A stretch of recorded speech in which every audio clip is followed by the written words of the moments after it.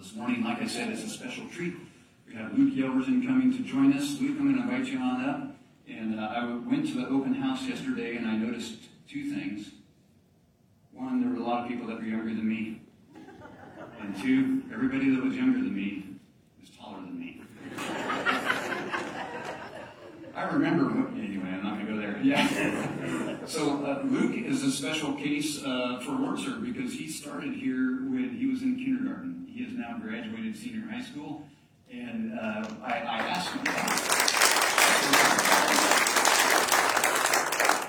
asked him if he would be willing to share what it was like growing up in the WordServe environment. Because if you're not familiar with what we're all about teaching and preaching the Word, and we're all about serving the world, and we never want to separate those two things. That's why we mash Word and Serve together. So I asked Luke if he could share with us his story.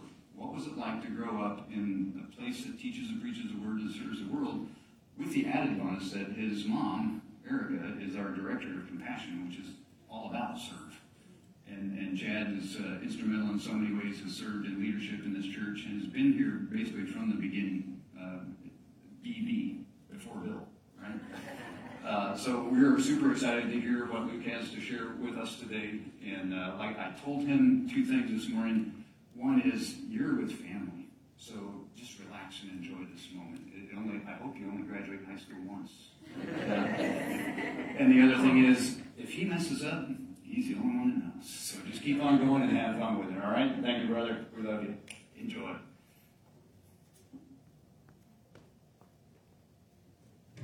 Hi, my name is Luke Yelverton, and I want to thank Pastor Bill for giving me a chance to speak today.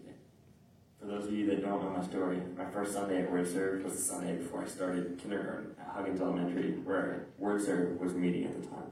If you can't tell, I'm not quite in kindergarten anymore. In fact, just a few days ago, on May 18th, I graduated from Fulshire High School.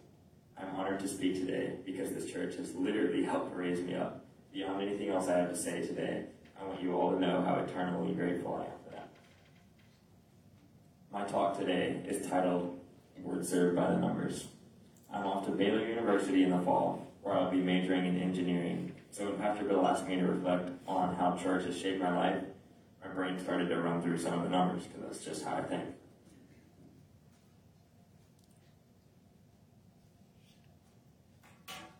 So I did the math.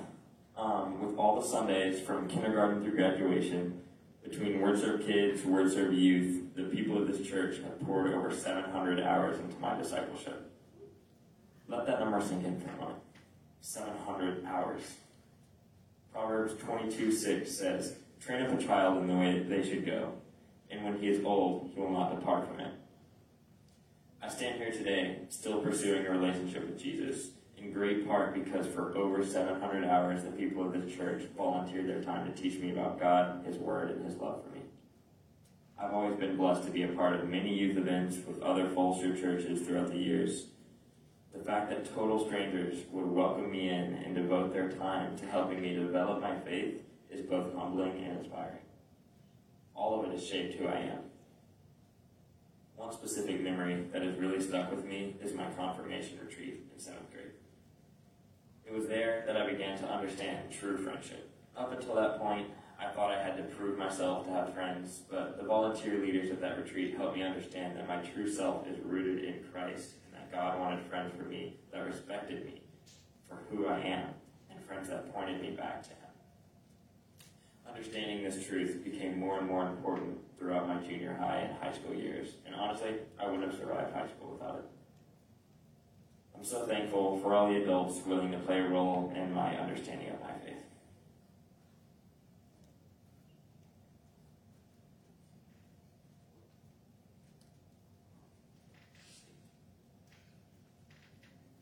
There we go. Okay. We're not just Word, we are WordServe. And serve is something that this church does really well. Here's some of the numbers for you to think about. From kindergarten to graduation, I witnessed more than 20,000 bags of food packed for elementary kids, 4 houses in this community completely rebuilt for families that were in desperate need, thousands of shoeboxes for Operation Christmas Child sent around the world. This church responded to 3 major hurricanes along the Gulf Coast, multiple floods, and 1 snowpocalypse. Um, dozens of Serve Saturdays, meeting a whole lot of different needs in the community. And I really could keep going for a long time. I've been a witness and a participant in serving in ways that have changed me forever. The people of this church helped me learn how to swing a hammer, run a drill, lay sod, paint a house, insulate walls, muck a house, and build a wheelchair ramp, to name a few, all in Jesus' name and for his glory. And yet my favorite phrase that I've heard all these years serving at WordServe is, "It's not about the house." It was never just about fixing up the house or packing the food. This church helped me see past just the physical needs of others and learn that it's just as important, if not more, to show love and appreciation and to share the Word of God to those you are serving. It has always been about relationship. There are so many stories I could tell about my experiences serving with WordServe, but we'd run out of time. I do want to share at least one. Some of you may remember Mr. Joe Wilkes. Mr. Joe cared for his wife Ida, who was very sick and could no longer get out of bed on her own. And Mr. Joe had a hard time keeping up with the house, cleaning, and repair. WordServe had several work days at Mr. Joe's house. We helped clean and fix up his house so he could focus on taking care of Miss Ida. It was a lot of work. But what I remember the most was the times my dad would take my brother and I there to just visit. My dad and Joe would sit and talk on Joe's porch while Samuel and I would sit on the porch swing with all of his dogs. Mr. Joe had a lot of chihuahuas. Mr. Joe even tried to give us a couple, but my mom said no. And that's Mr. Joe with one of his chihuahuas back there. I don't know what all Joe and my dad talked about on these days, but I can tell it meant a lot to Mr. Joe when we were all there. In so many ways, these last 13 years, just like with Mr. Joe, I witnessed firsthand that serving the way Jesus calls us to is about relationship. It's not about the house. In chapter 2 of the book of James, it basically says faith without works is dead. The people of this church have shaped my life by showing me what a living faith looks like, and I'm so thankful.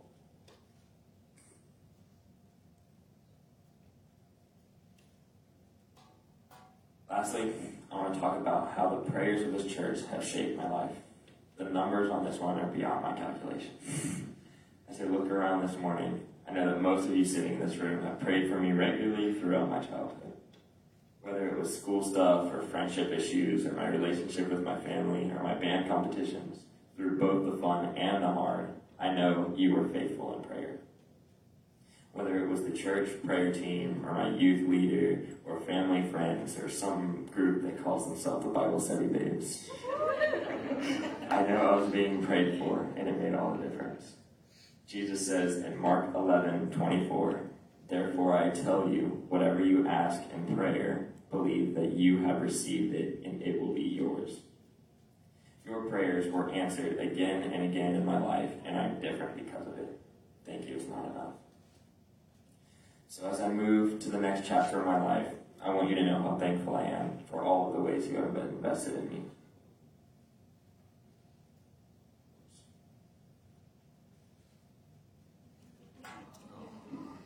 The care, the love, the support means more than I could ever put into words. But I also want to leave you with this challenge. For the adults in the room, just keep showing up. Don't grow weary. You are changing lives. I'm standing here as a witness that when you serve, it matters. Serve with kids, chaperone the youth retreat, join the prayer team, host a swim party, bring dinner to youth, find a way that makes sense for you.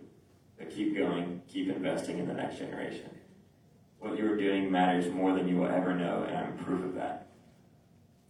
And for the kids in the room, I offer you the same challenge. Just keep showing up.